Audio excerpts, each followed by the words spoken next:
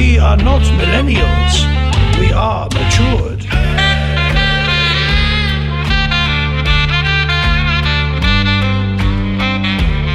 Brought up on collaboration as an art form, delivered as value.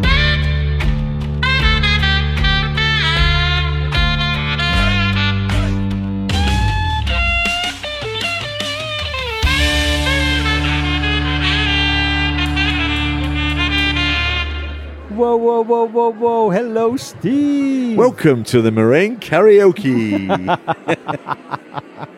Episode 97.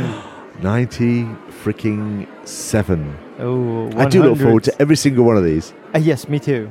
Yes. Although, today was one of those typical moments where I stepped inside your office and I was like, okay, so what are we going to talk about today? Oh, I was on top of that one. Yeah. I was on top of that one. But that's fine. So why was it different when you walk in my office and go, what are we going to talk about today? Because to be honest, for the whole day or the last 2 weeks, I haven't thought about what we would be talking about. So I just left my place and I was just driving here, listening to the radio, singing along. And then I drove up here, parked the car, walked in here, pet the dog, said, hi, Steve. And then my thought was, oh, fuck. What are we going to talk about? Well, that's because you had your daughter with you, so you're on holiday. Yeah, true. Yeah. And she's busy watching Dracula movies in the theatre at the moment. Exactly. So if you hear a scream in the background, that's because Johnny Depp just died. Yeah.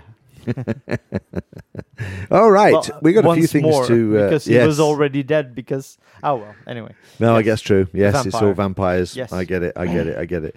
All right, so we've got a great subject today. We're going to talk about workshops, but we'll come to that in a few minutes.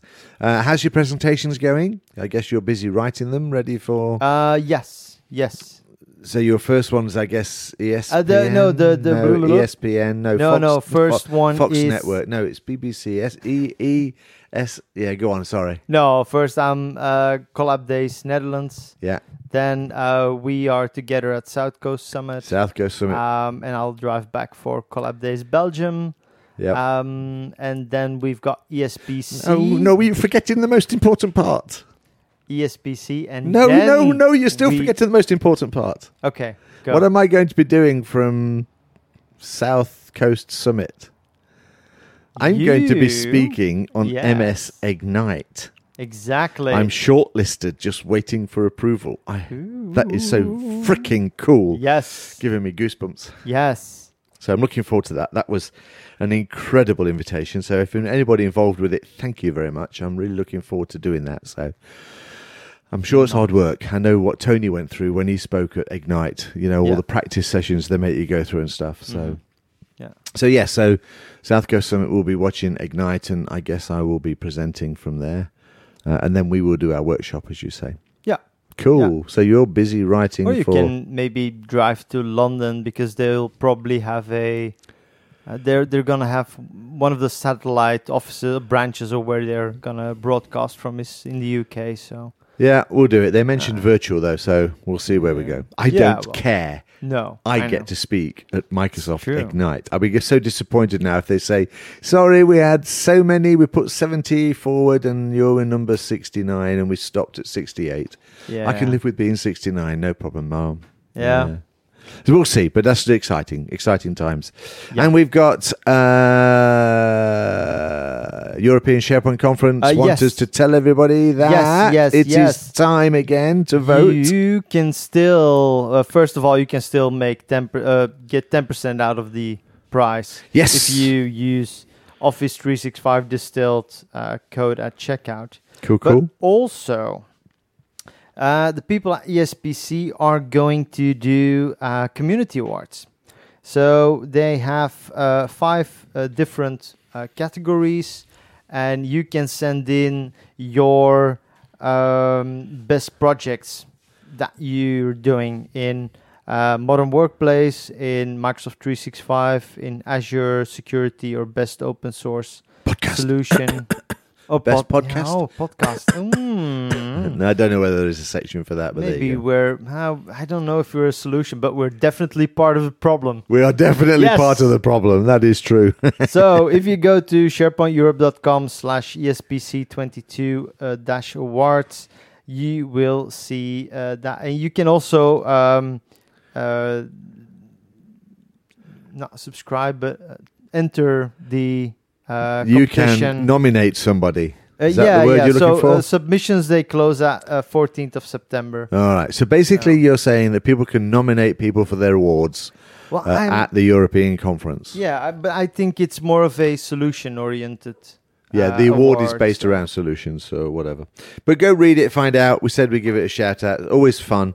Somebody gets free tickets for the event if they get nominated and they get through the first stages. Yeah. And I'll have to have a look around to see whether I've got anything that's worth nominating.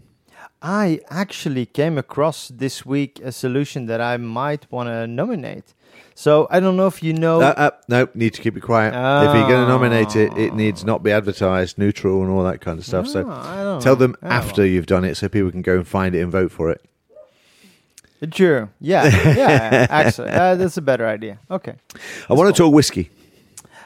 Sure. First of all, I want to talk 2 whiskies. All right, the Okay. one we're going to drink tonight and the one we're going to do next time, because we have Braben Whiskey who are sponsoring the next podcast again. Yeah. And we have that beautiful whiskey that's named after from their Witches range.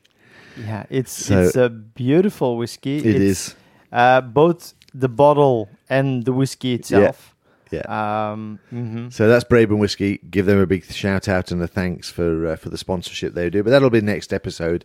Today we're going back to my roots. For this distillery is one of the first distilleries that I tasted where I truly started to go, this is more than just a sharp taste in my mouth that my dad used to drink or that, my uncle would come and buy a bottle of. And this is Bushmills Distillery. I loved Irish whiskey. Well, I still love Irish whiskey. So we're going to do a little bit of Black Bush. Yeah. Do you have Black Bush? No, but I love Black Bush. You love Black Bush. Yes. Yeah. So there we go. So we're going to go to a little bit of Irish tonight. Yeah. So whiskey, good. Yeah, sort of. All right. Check. It's What summer, else do we hot. need to talk about? I don't know really. We could talk about workshops. Sure.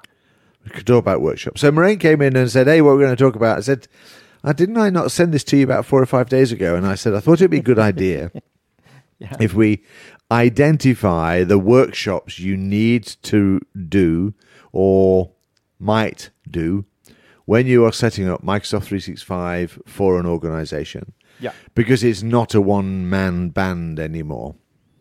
No. You are sure. the coordinator or the role. You might run workshops. It takes a how do you say that? It takes a town. It takes a team. It takes a never mind. I'm just going to let you try and lose Okay. yourself Yeah, here. yeah. It takes something to do something. Yeah, but there's like an American saying, like, it takes a town or something. Yeah. Takes 2 to tango. That it does, because if you do it alone, it just looks very silly. It does, yes. Yeah. All right. Anyway, we'll move on rapidly from there. And if you have just heard that, that's because I couldn't be bothered to cut it out, but it's tempting. Right. Workshops. You're in such a mood today. I have been on my love it. stag weekend with the I love boys, it. my brother and all my family and nephews and nieces and their mates. So I spent the weekend in Hamburg. It was a whole weekend of taking the mickey out of each other. So I am on the edge and ready for another good night's sleep. But us oldies showed them how to survive. We were the ones up till 2:30, 3 o'clock in the morning, and anyway, right. So we've got a list of workshops. Okay, Yeah. they are adoption, inspire, identity, secure, governance, collaboration, email, document management, search, architecture, portals, communications. There we go. Now let's talk about Bushmills. Yes, let's go back to whiskey. Yeah. So we brainstormed a number of workshops. Yeah. All right, some of which you want to do and some you don't. And the idea is that basically what we're trying to do is to collect all the information we need to create the tenant, the Microsoft 365 service that the business needs or will get them the greatest value. Yeah. So at this point, we haven't bought any licenses. We haven't set anything up. We haven't told the employees anything. It's just the management has decided that we want to go M365. Okay, we can go from there. And then they maybe chose a partner. We're that partner. We're coming in. And these are the first things that we want to do. I can go with that. Yeah. I think inevitably what happens is Microsoft have already sold them the licenses by now, because inevitably what's happened is they've suddenly realized and said, why are we paying by user by month? We usually just pay one bill every year. And they went, no. Microsoft says, well, for the last 3 years you've been in the cloud. And they go, sorry? And yeah, they realize they're paying for it and not using it. But you're right. There's not a lot done. So we have a list of workshops, and we'll make sure we really put this list into the podcast notes. And we're going to try and break them down a little bit. We've had fun with these so far already, so we're not quite sure how many we're going to get through. So this might be podcast number 97 and 98. 97-A. Yeah, something. 97-B, just to extend our 100th. Yeah, exactly. Yeah. All right, so which one do you want to choose first? I know which one you're going to choose first because you've been talking about it all night. Go on, shoot. Well, the first one in my brain is going to be an Inspire session. A session that is purely demo. Is purely 99%. This is what Microsoft 365 can bring you. These are the capabilities. These are new ways of working. These are things that might be interesting to you. Not really have to be like relevant for processes, but just this is how Teams works. This is how easy you can play around with your tasks. This is how you can communicate. Stuff like that, just as an inspiration for everyone in the room. Exactly. Sorry, I've heard all this before. Yeah, I know. I left him because I went to get a glass of water as he was working through that. But he's absolutely right. I mean, you need to. This is the first stage where you get to convince people that this is a good idea. Yeah. All right. This is before they realize what they're letting themselves in for. Yes. All the good stuff. Yes. You know. Do you know you'll be able to share a link straight from Outlook? Really? Yeah. Honestly, you won't have to keep sending your documents out. You'll be able to store emails and you'll never ever fill your inbox. Yeah, all of those kind of things. Yeah. It's like watching a car commercial and going like, "Ooh, that's gonna be nice." Exactly. Yes. Yeah. I kept doing that when I was in Germany because Germans like their cars. Sitting on the side of the road, watching all these cars go past, nobody, no interest around me at all. No. You know. So that was cool. All righty. So yes, the Inspire Envisage workshop is an interesting one. Mm-hmm. Very much the audience for this. We didn't put audience on our list of things that we would want to talk about, but that's really important. So the audience for this, for me, could be a lot of people. It can be team leaders, depending on the size of the company, of course. Could be some middle managers, some high managers. We want some communication people there. We want some IT people there. We want like a big mix of people because this is all about inspiration, about giving people vision.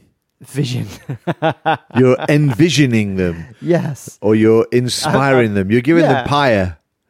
You're inspiring them. Yes.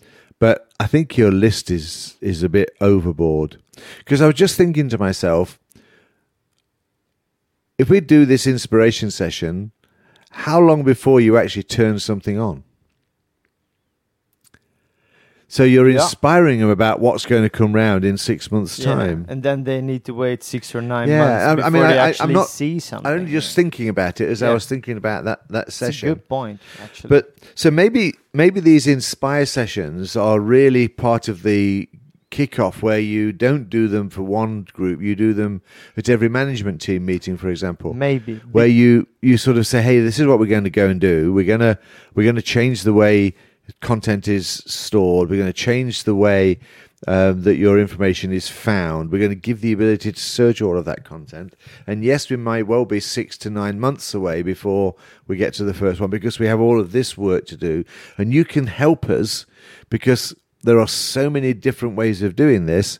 If we understand what your requirements and needs are, or your list of what needs to change, then we can make sure that we build something that will deliver value. So maybe those sort of workshops, this Inspire session is actually around those management levels, not the bottom level, because IT have got such a reputation for not delivering projects.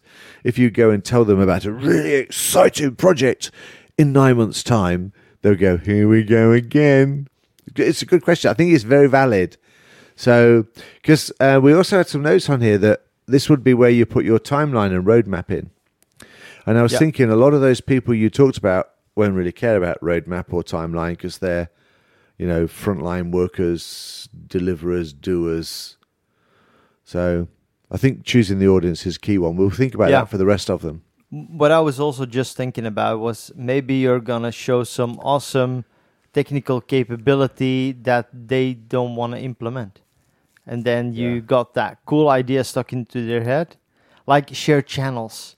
Oh, you would be able to share channels with people from other companies, and that would be so cool. Yeah, if you connect them on an Active Directory. That is another point, actually. You are going to make some people very nervous. That as well. So maybe this Inspire Envision one isn't the first one to do. Maybe this is so end-user focused, which is the way you've described this, that we need to do the more mundane, setup-y ones so that we don't tell them they're going to get something that is against the way the organization's security policy works. So you talk about shared channels and sharing, but in fact, the company doesn't allow any sharing of content because something.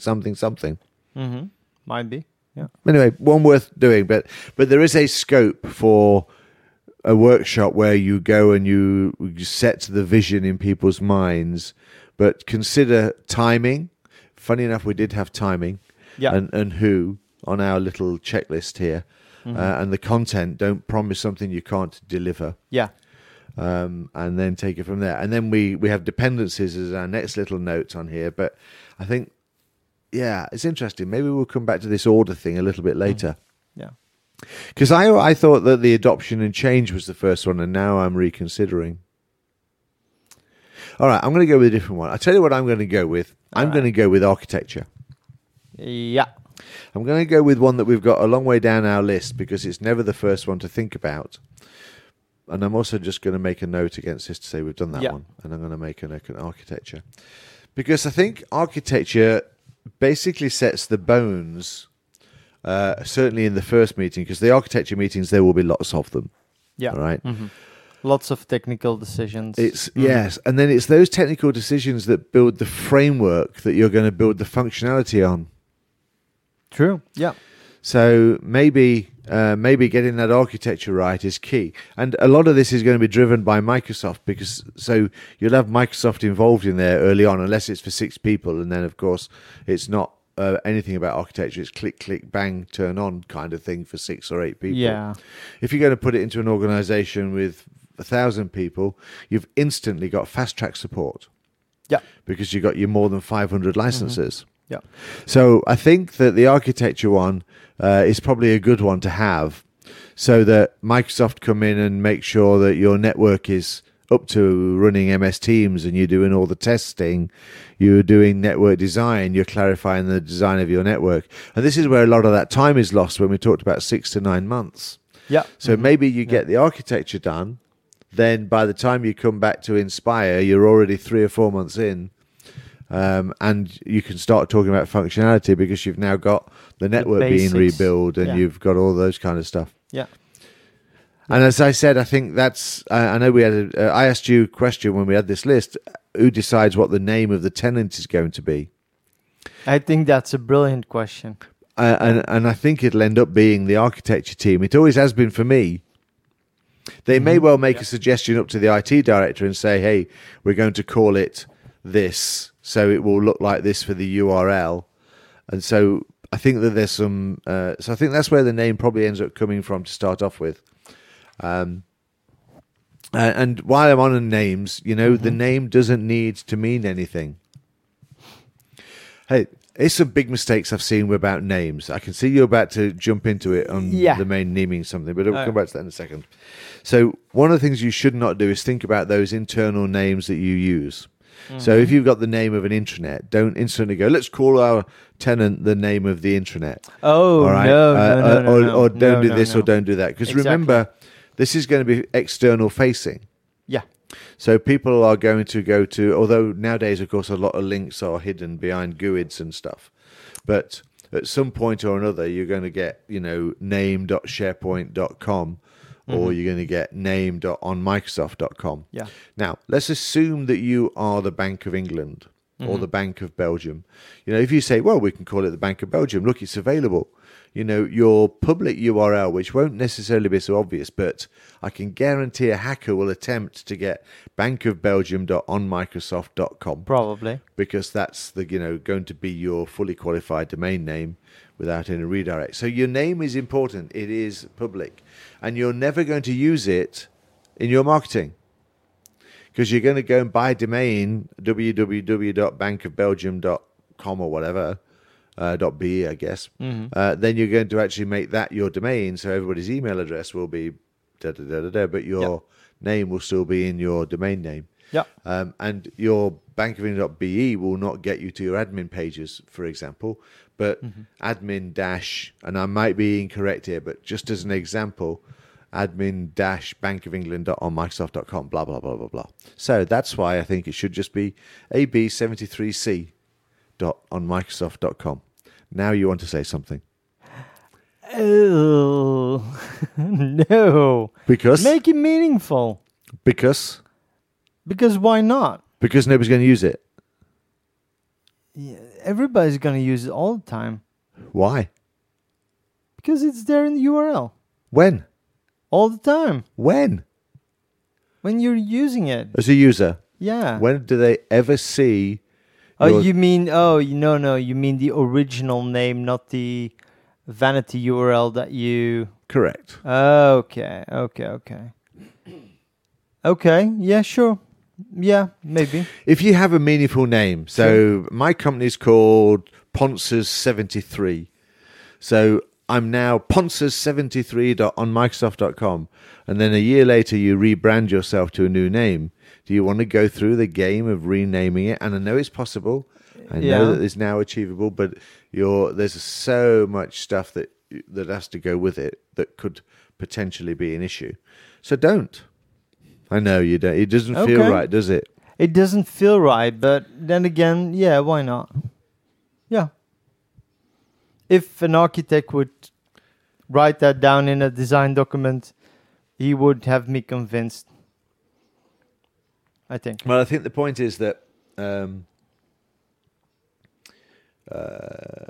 you're trying to make sure you mask yourself in the public field, so that you're not being obvious, like Philips dot. However, I will say this against my own argument: if you're a big name company, if you are Williams F1.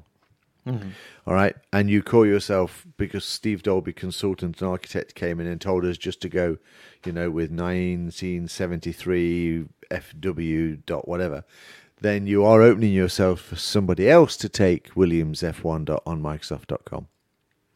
So maybe there's a counter argument, but have a think about it, people. Okay. That name is important. It's not going to change very easily. It can be changed. But I think it'll need a couple of years before that process beds in properly. You got to live with it. So name's important. So architecture. Okay. Yes. So network design, firewalls, proxy servers, all of the stuff that needs to be designed and done, I think is potentially one of the first ones to do. Yeah. No, absolutely. Yeah. I think you could lose a lot of time here. So that's architecture. It's your base layer where everything else gets built on. Yeah, so it is. That needs to be at least up to par, or you need to know the state in which it is. Yep. Who needs to be involved in that workshop, for example? So your network managers, your security guys, potentially, if they are hands-on kind of security people. Yeah. architects of various sorts. So Yeah. if you're going to do dev on your platform, then bring in your one or two solutions architects. Sure. The owner of the system. So if the owner is, I don't know, collaboration manager, or if it's one of those kind of roles, that would be interesting. Obviously, we think this is a very early workshop to have done. Yeah. I think thinking about that and dependencies. So architecture, good little workshop, and most of that is factual. So these are technical questions you're going to ask here. You know, like the name, like doing a network test, like defining the services you're going to run on it to start off with. Yeah. So what am I going to launch? If you launch SharePoint, you don't necessarily need to do a network assessment for voice. True, yes. If you're going to do Teams, then you can do that network assessment for voice. If you're going to do everything else, then it's about routing people across and all that kind of stuff. So that architecture decision will define a lot of the other stuff you're going to do. Good. And of course, maybe you also want to talk about hybrid work at that point. Very good point. Yes, Like at this point. VPN on the one hand, but also how will people work from home? How will they connect? Yes, and more importantly, are you going to migrate all of your emails immediately across, or are you going to run in hybrid mode for a while? Yeah. Are you going to Yeah. run your SharePoint in hybrid mode?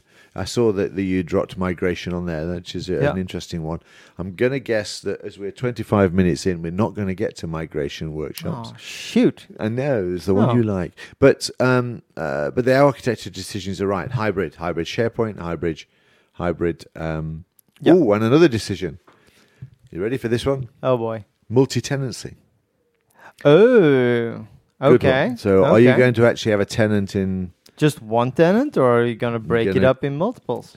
All right. So there's Uh-huh. some key decisions there around architecture that you need to think about. Yeah. Good. All right. So Nice. the next one then. I think the next one, I know that I said it was your turn, but I think that's potentially the next one. I was going to go with identity, exactly. Yeah. Yeah, I think that is the next step. After you've done your base layer of architecture, then you need to look, I think, at the whole identity. Yeah. So here's the question then. Why would you not just go with Azure? Why do you need a workshop? Legacy. Maybe there are tons of applications that have something else, that need something else.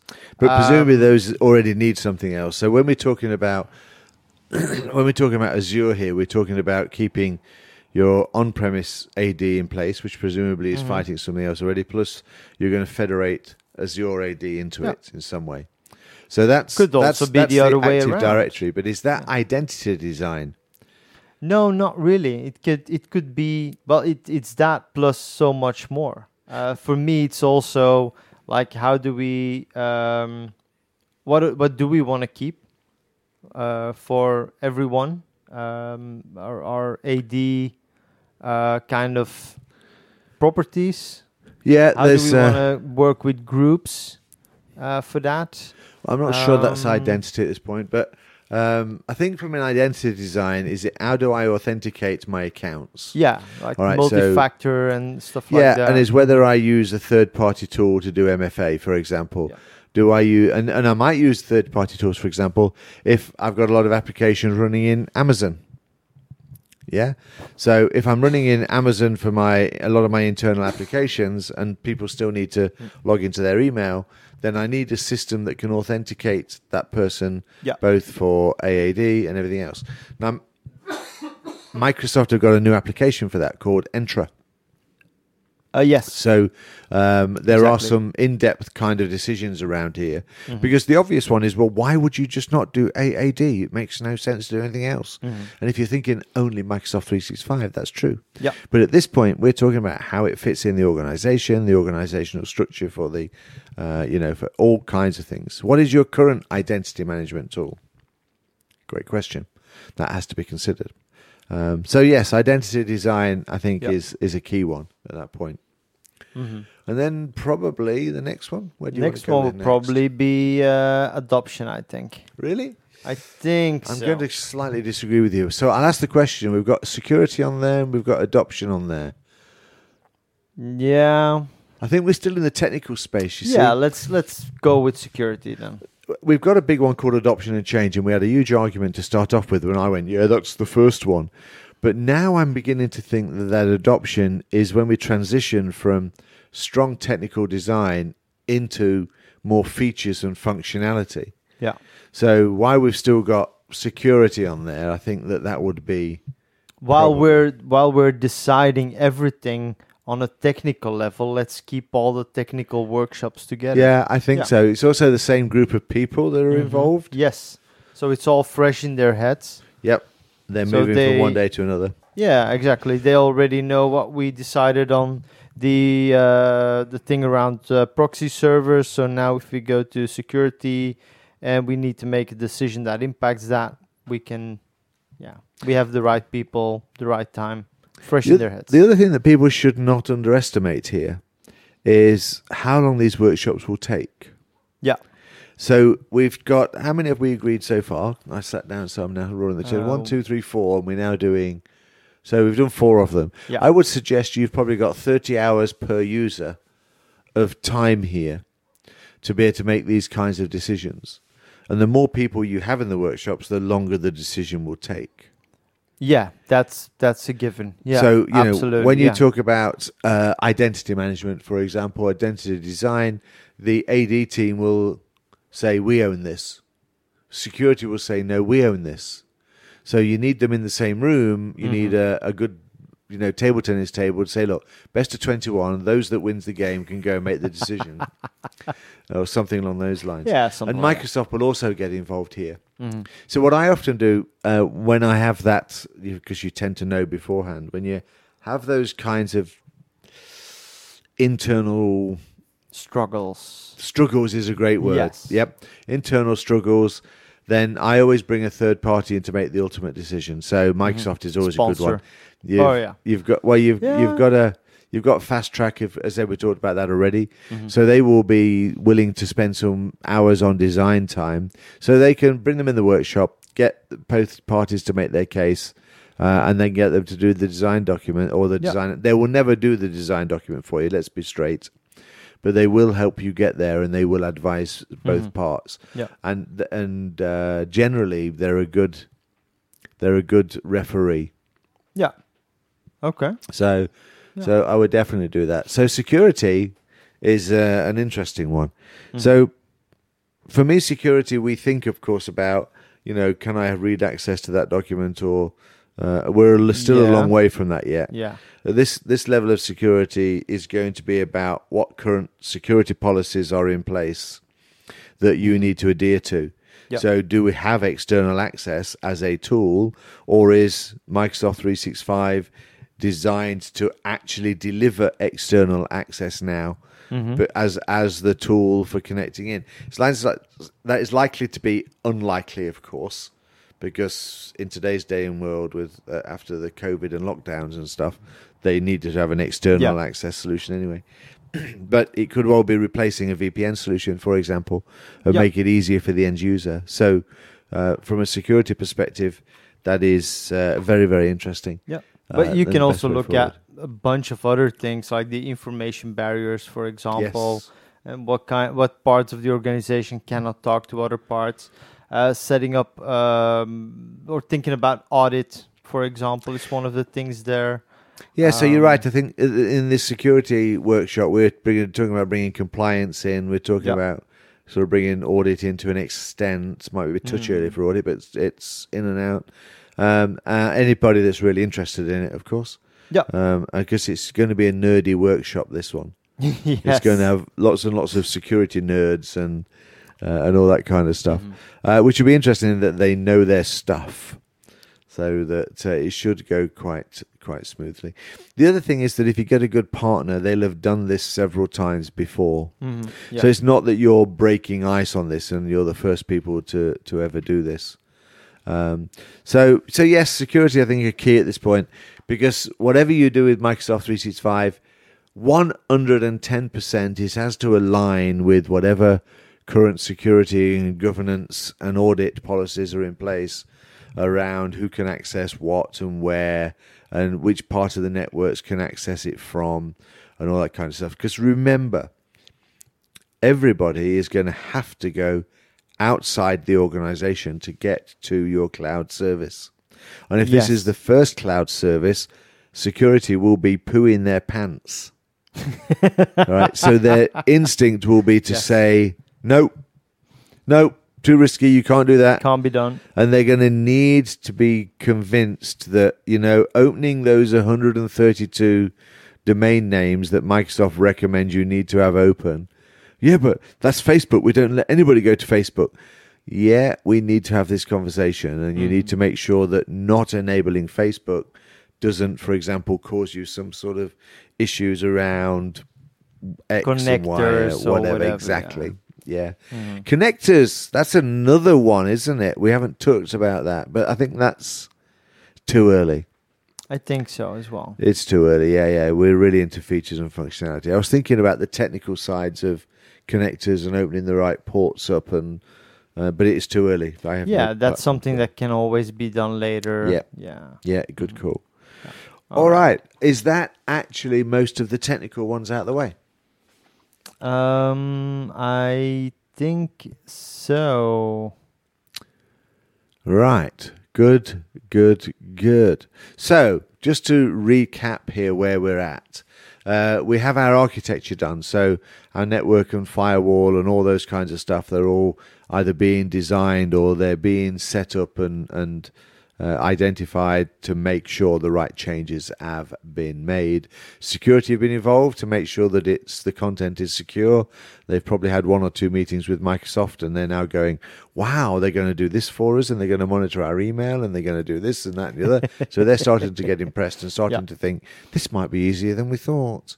Identity design, so everybody's had their input into how we're going to authenticate and make sure that only the right people get to the right information or get access to our data. Because remember, these people think they're going into somebody else's database that they're going to lose control of. Their first instinct with this, certainly 10 years ago, probably less nowadays, is that how am I going to set up, my firewalls to my service that is sitting in Dublin, Amsterdam, or, various places in Asia or America, depending on what you're doing. So there will be some explanations to do then there. And I think we're possibly done then with all the technical stuff. Yeah. I'm not entirely sure it's ready for adoption and change yet. I think that the governance one is potentially next. Well, I think if you go talk about governance, there are also multiple layers that you need to agree on and that you need to start setting up. Like, for example, what are the streams, what are the things that we are going to do on Microsoft 365? Yeah, so you're back to your Inspire, Envision-y kind of stuff. Yeah, but this is more like making decisions. Like, okay, we're going to use it for collaboration. We're going to use it for document management. Yes. Do we also want to build an intranet? Do we want to build Power Pages, supplier site? Do we want to start working with applications? Do we want to support low-code development? All right, slow down a minute. So I agree with you. There are some decisions there, but is the first decision not to focus on the content because all the rest are dependent upon it? So you start to scope out your project. You don't want to start talking about Power Pages and Power Apps when you've not even sorted out your SharePoint requirements or whether you're going to do Teams first or SharePoint first. No, it's true. But probably what you want to do at some point is say, these are the things that we want to get out of M365 this year. And these would be then the first things that we want to do to make it happen. Content is going to be first. Whichever way around you look at this, content is going to be first. Email is potentially the content that will move first. Yeah. Because that's now, especially nowadays, is harnessing so much stuff. Yeah. I mean, you can't basically put in MS Teams without having done your email first because everything's stored on the server now. And it's also pretty easy to have everything migrated. Everybody knows how Outlook works or email works. It's pretty easy to migrate everything in. Technical decisions it's not that long of a list. So yeah, it's quite easy to do, and it's got so much impact for the business. This does assume that you are already on Exchange email. No, you can come from a I know you Google email or whatever. I know you can, but if in terms of making the decisions about how your email will work, it's easier if you're already on Exchange because your settings are there, Oh, your sure, groups yeah. are there, your distribution groups there, and that kind of stuff. And your migration tools are already built because Microsoft have built them for you. If you're going to Google, there are Microsoft tools to be able to migrate that, but you don't have the functionality you have in Outlook. So now you have to find out, do you want to have these functionality or that functionality? How do you want to do okay. archiving? Yeah. So there'll be some But decisions that's around a separate email workshop. Well, I think what I'm Yeah. beginning to think is whether the next workshop is an email workshop. I'm beginning to wonder whether now we've done all the technical stuff, because we believe email is the first to go, and I think you would have to have a really good reason for not doing email now. Oh yeah, yeah, because it's such a no-brainer. Yeah. Yeah, so we're now doing email then. Okay. And so an Okay. email workshop. Okay. Tell me why Yeah. not? No, absolutely. Yeah. But I was just thinking maybe for governance, we might want to, I don't know, lay some basic foundation from the business side. Like, for example, coming up with a plan how to gear up the service desk so that they are able and willing and knowledgeable about questions that will come in the future. Like, how do I we think want to... You're wrong. We have forgot a workshop. You need a workshop around supporting the user and putting that kind of stuff in. And I think maybe we're back up to our adoption and change, because putting in all of the training and everything else to suit this is going to get driven by that. I think there's a support workshop here. I've done them before, but they're usually quite good because you're building on top of what you've got. Yeah. But if you don't have that, you have no idea whether they can handle all of the extra tickets and all of the extra calls that's going to come in when you migrate 2,000 people across to Outlook or Exchange. Isn't that really a part of your adoption and change? That's what I've just said. Might be, Were you yeah. not listening? I don't know. I'm terrible. I sit there and talk all this great stuff. No. I was writing stuff down and I can't write and listen at the same time. I know. We are of the Oh. high testosterone variety, which means that we can't multitask, and I do get that. No, but I was just wondering the same thing, whether with that adoption thing is worth Yeah. having now in play. Anyway, so let's assume that we're doing an email workshop because we really Yeah. need to migrate the email across. Yeah. And you can't do much without that. It's true, yeah. It is a first step, but I'm just wondering, wouldn't there be a proper workshop before that to discuss strategy, to discuss Timelines, roadmap, yeah, something I think like so. that. Yeah. I think at some point it feels like there should be something before there's that. like a transition workshop that doesn't really exist, that happens because people know that it is needed there, where you say, okay, so we know what we're building now. Mm-hmm. So, let's just map it out, and we're going to do this and we're going to do that. And those decisions are kind of made without a formal workshop.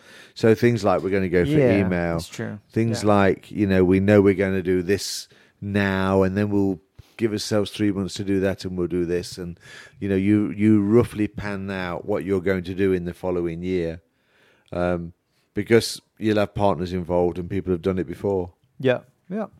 So That email makes comes sense. first. So the email workshop is going to be in there somewhere. And whilst you're migrating your email, let's do it this way. Whilst you're migrating your email, you're running a number of workshops either in succession. So those Inspire workshops, I think with the different management teams, they get started.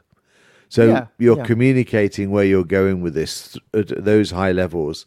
You're trying to identify your ambassadors. Yes. You're trying to identify your personas. Yeah. You're trying to identify and bring on board the senior managers to the organization, to the project. Yeah. You're trying to inspire. Really, aren't those things that we need to do before we start making any decisions around email? For example, I can believe that there are some specific personas that need to use email in a very specific way. Like, for example, a recent project I had, they had to do special email communications with large suppliers, and their email addresses had to have some kind of a special certification or So a special certificate. So that they're already done then. So Yeah. it's still a like-for-like move. So Yeah, true. So there might be a technical conversation to be had, but it's not really a workshop. It's the yes. email team's delivery process, I think, and design. They know they need this functionality. Yeah, okay. So it's that's be included in the design without necessarily needing to be asked questions. There are some situations where you need to do that. So, for example, and I know I'm jumping, Yeah. but if you're migrating voice from Skype for Business into MS Teams, there are certain functionality that does not or did not exist in Skype for Business where you use third-party tools for. So you will need to have that workshop that say, okay, so let's just do a download from our, I don't know, our call center software on Skype for Business and find out whether that functionality is now available out of the box on MS Teams, because it's not going to be a like-for-like migration. We have to make some decisions around the design. Yeah. Whereas with email, I think that, those 17 people, they all need to be in one group to do X, Y, Z on their email. And so you're going to take that functionality and move it across. The problem will be if you don't have that functionality, because these people put email in 1927 and now they're moving to the cloud and, blah, blah, blah. So I think if you get it long way off, then some of the functionality has either been disregarded and something. appreciated. Yeah. So anyway, let's assume email's moving on. Okay. I honestly think your Inspire stuff is there then. I think your governance workshop goes along similar lines at the same time. You've identified some of your ambassadors. You've identified key business users. Yeah. So those key business users will now be part of that governance process and workshop. And I think you probably start to identify your change managers at this point. Yeah, change managers, as you said, champions maybe as well. Ask around. Yep. And so Wants you're to now volunteer. scoping what your adoption strategy is going to be. Yeah. You're now scoping what your change processes will be, what your scope is, so your ADCAR scope. So, Yeah. what are we going to communicate? Desire, what's in it for me? Because you've now got some idea of what you're doing. Yeah. You have a rough timeline, you have a rough outline. It will change, of course. Yes. Yeah. You somewhere in here, you will have made the decision whether we're going to go with SharePoint first, Teams first, or both at the same time. Yeah. And of course, your governance will then need to really, really kick in, because every one of those applications has got so many choices. Yeah. Yeah. It's true. Yeah. And then the question is also, do you want to write a proper long governance document, or do you want to have a shorter Excel checklist, for example? Yeah. You always want to write a long governance document. Yeah, but the problem is that it doesn't always get read. No, but it gets referred to when you're working out your SharePoint something, Yeah. and you need to go and say, so what did we decide on this? And if you go to a SharePoint checklist, a box that says no is not going to really explain what and why that decision was made. Yeah, exactly. So I think you need to be able to do that, because you will want to adjust your governance. Yeah. Your governance will change. Oh, look, if we do that governance like we decided 3 months ago, then we will lose this functionality, and we don't want to lose this functionality. True. Yeah. So Okay. you do the risk Makes sense. assessment, you decide, and then you go back and you update your long document, because that's not going to get done by changing no to yes. I don't think, anyway. In my mind, I would certainly push for that. All right. Okay. All right, we're approaching 50 minutes. Then I would say it's a nice time to wrap this part up. I think so. I think Yeah. that we've got a second podcast, which is where we start digging down into the applications. Exactly. Yeah. Okay. Yeah. So yeah, two things that we definitely wrote down. One was support. We already briefly talked about that. Migration. I believe that there's a workshop to be done for all the streams that we want to migrate. But we can talk about that next time as well. Yeah, I think so. But I think what I'm really quite like here is this in the Inspire section and the Envisage section, this roadmap idea Yeah. is quite crucial. Yes, and I think so. and you're already cheating because you've already created your first SharePoint site without anybody else knowing. So you've already made a decision on your default site and your home site because they, for the start of the project, are going to be your core communications. Yeah, And absolutely. that's where your service descriptions get done, and your roadmap is then envisaged for everybody. Because trust me, you can only do so much in a year. Yes. There's also a brilliant quote here, but after I fucked up the other one earlier, I'm not please sure if I entertain want us. Go on. Oh, please there's entertain a us. Here quote we go. saying, Yeah, you're right. people, Sorry. I'm sorry. no, they overestimate what they can do in a day, but they underestimate what they can do in a year. That is true too. Mm-hmm. Yeah, I agree with you. Anyway, Underestimate what they do in a day. Underestimate. Yes, I agree with you. yeah. I'll let you explain that to me later. Good. All right. So we decided to take a look at all the workshops that we would make Microsoft 365 work. And quite honestly, in our list of workshops, we've really only done the technical ones, the ones that are around architecture and design and security and all that kind of stuff.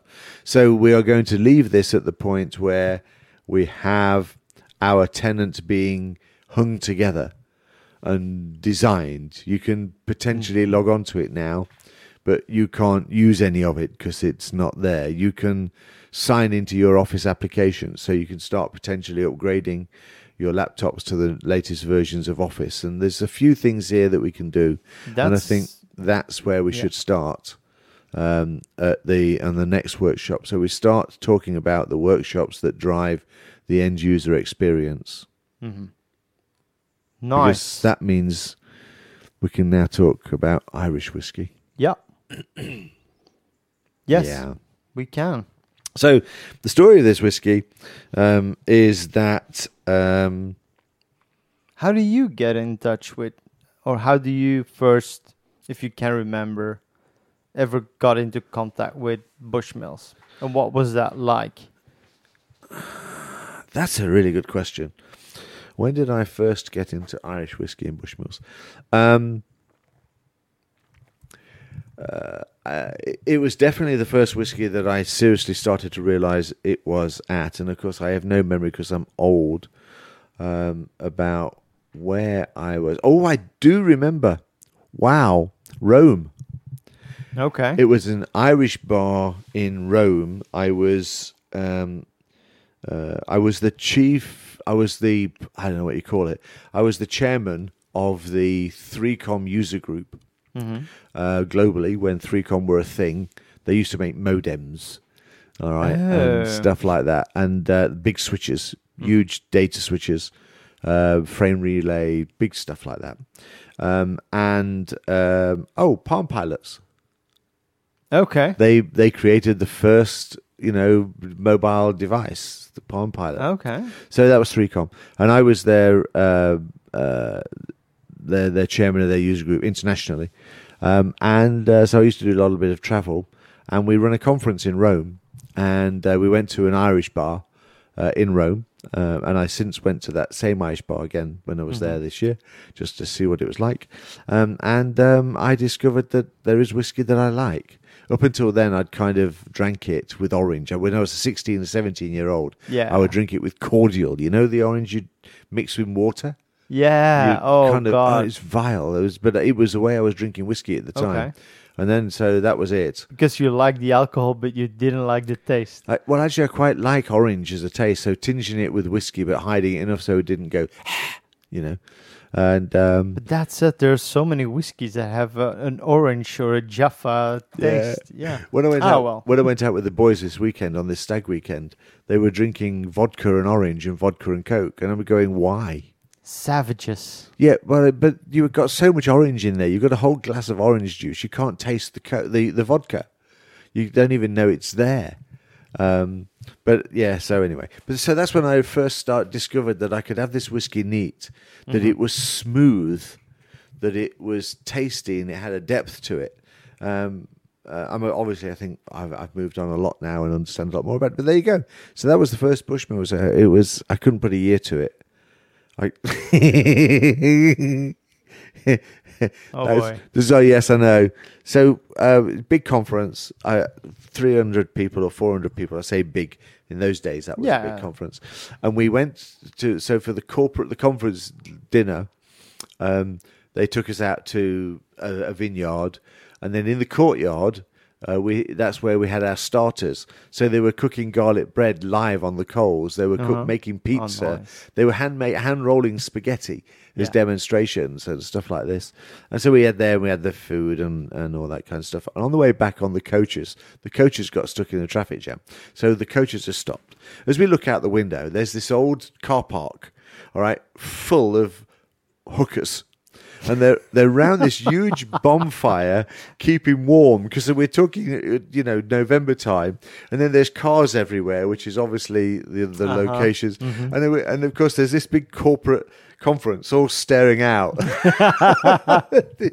these ladies of the night, and it was just so much fun when their miniskirts, watching them wipe their bottoms on the fire to keep them warm. I never forget that. Just suddenly come to me as part of the process. Yeah, I never realised that. Thank you for that. Never thought about where I first realised Irish whiskey, but I can see the Irish bar now. So that's when I first got to it. Anyway, I'm going to let you pour, because we're not drinking any old Bushmills. No, that would be silly. Yes. So I was, I actually can't remember where I was. When did I call you? Oh, I was at Comsverse and driving through the airport. And so that was a failure. So I was driving through the airport and went to the duty free. You were driving through the airport. Yeah, okay, that didn't come through. I was watching you do the whiskey, not really thinking about what I was saying. So I was walking through the duty free, looking at what they could, what I could buy, and I saw this Bushmills. Now, this Bushmills is actually an 80-20 mix between a sherry cask and Moraine will tell you which sherry cask, because I can never pronounce it. But it's Pedro Jimenez. That's it, Pedro Jimenez. Yeah, EPX. And so it's basically whiskey that is put into a sherry barrel, and then it's mixed at a ratio of 80-20. So 80% of this is Bushmills sherry finished whiskey, and then 20% of their normal one. And it makes a very interesting taste. Yeah, it does. The colour is stunning, by the way. It is dark. And it's like a sherry whiskey needs to be. Yeah, it's not light at all. But I definitely love the nose. Yes, because to me, to be honest, I had the Irish Gentleman yesterday, and it kind of fell flat a little bit. It was not flat, but it was too touchy, fruity. Feely for that time. So yesterday, brilliant weather. We had Mother's Day yesterday. I was celebrating it with my mother and my sister and stuff like that. I had a nice dinner. You mean Sunday? No, yesterday, Monday, was Mother's Day in Antwerp. Oh, yes, you're in a strange city, aren't you? Yes. I forgot about that. In Antwerp and Spain. It's Mother's Day on Ascension Day, Monday, 15th. Yes, exactly. Oh well, I didn't know that. And so we had brilliant food, sitting outside, and I wanted to close with a whiskey. The only whiskey I've got at my mother's place is that bottle of the Irish Gentleman, and it was too fruity. It was too. It didn't. It needed a fireside to drink it along. Yes. Bit of smokiness in the air. Yeah, I like this. But the nose is very good. Yeah, this is brilliant. I kind of want to say there's a touch of burnt. Whoops! I'll put the microphone in my mouth. I kind of want to say I can taste the orange peel or a touch of smoked orange peel, something like that. I was just looking at the tasting notes. Big bold aromas of rich fruit cake. Yeah, and then they talk about intense sherry sweetness. But I don't think it's overly sweet on the nose. It's not, no. Because but toasted orange tends not to be sweet. It's quite earthy. And it still retains that fruity, touchy-feely nature. And you are talking to a man who really did not like sherry whiskies for a long, long, long time. I know. He's going in. Here he goes. And his eyebrows have come down and met at the top of his nose, which is always a sign that he's enjoying what he's drinking. At least that I'm thinking about what I'm drinking. But I have to say, this is so super smooth. And it's got a long finish. I wouldn't mind if it would be a touch more oily, so that it would give you like a richer mouthfeel. Possibly. That would do wonders with this, or See maybe like when a cask strength one of this. That would do wonders, I think. I don't know. It is smooth. It's Irish. Irish whiskey, of course, is distilled 3 times and all that kind of stuff that makes it smoother. Put in the barrel slightly longer. I'm looking down the side of the glass. The tears are not obvious, but as you leave it, then it does build up. So maybe as you take your second and third taste, that might actually develop. But you're right about the finish. It really is quite long. Yep. It's not overly complex, but for a bottle of whiskey that's not expensive, no age statement. It was silly money going through the airport, 29 quid or something. But anyway, so the taste on the notes is soft and silky mouthfeel with a distinctive toasted nut character, hints of allspice. Is that like the aftershave? No, the herb, and a rich punch of ripe peaches. Yeah, I don't get the peaches, but I can see where they're coming from. And that oiliness does develop, and that's where you get the peaches from on the second or third taste. And it finishes off with that triple distilled spirit, of course, which is normal, and a long and lingering finish, which is absolutely correct. And a touch of spiciness that starts to evade after about 20 seconds. Yeah. Nothing exactly. sparkful, nothing... No, nothing too rough. Not at all. So there we go. Highly recommend if you want a good, cheapish whiskey, Bushmills. So it's Irish. If you like your whiskey harsh and spicy, don't even go here. No. Right. But if you like Irish whiskey and you want to see what all the fuzz about sherry casks is all about, I think it's perfect for that. This is the perfect marriage. Yeah. I like that. Intricate marriage of smooth triple distilled spirit. Very, very cool indeed. Great finish. And it's a while since we've done an Irish one. I think so, yeah. I think it is, yeah. Well, there you go. So that is Bushmills 8020 PX Sherry Cask from Mr. Pedro Jimenez. Yeah, sure. Close? Yeah, Or are you just accepting it? No, just to make it feel good? no. That's good. Yeah. Oh, it's fine. It's only 40%, so it's not cask strength. I wonder what it's like with a touch of water in it. Normally this kills an Irish whiskey. But just a drop, just to see what it does, whether it's... For science. Yeah, the nose we know is going to go, which it does. But the orange comes out then on the nose a bit more. That is interesting. Oh, really? But my advice is don't do it. Okay. Okay. It brings a touch of orange out, but it takes the edge off the finish and everything. So it's not one. And I would have expected it to be It's not an edgy finish to start off with, so... Okay. Excellent. So, we talked more about whiskey than we normally do. So that's very naughty of us. Naughty.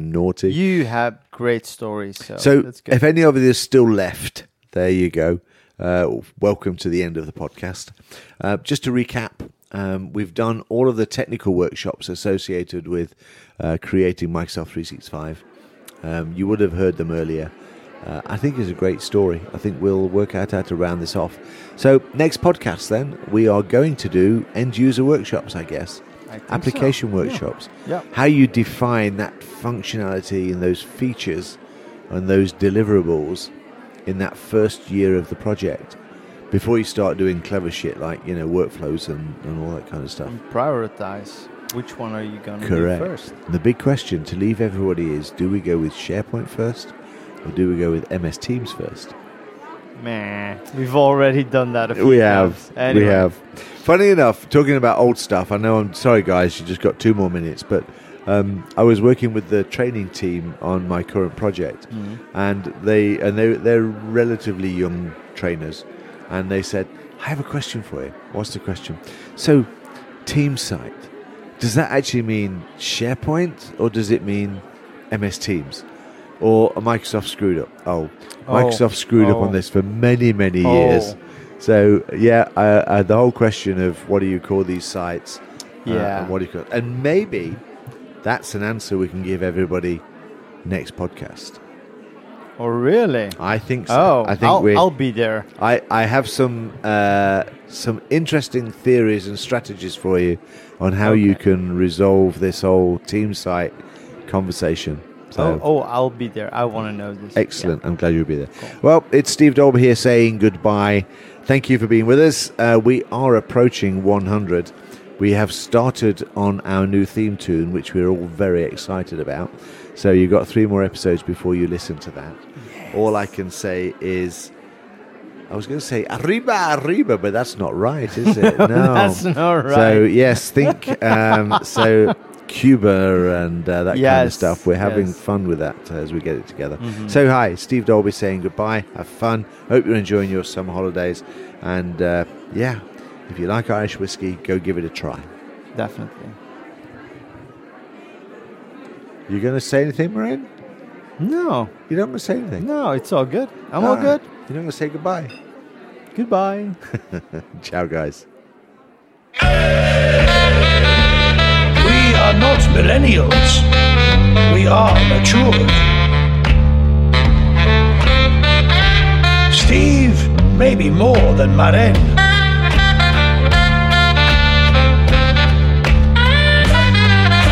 Maturing the business like whiskey in a barrel.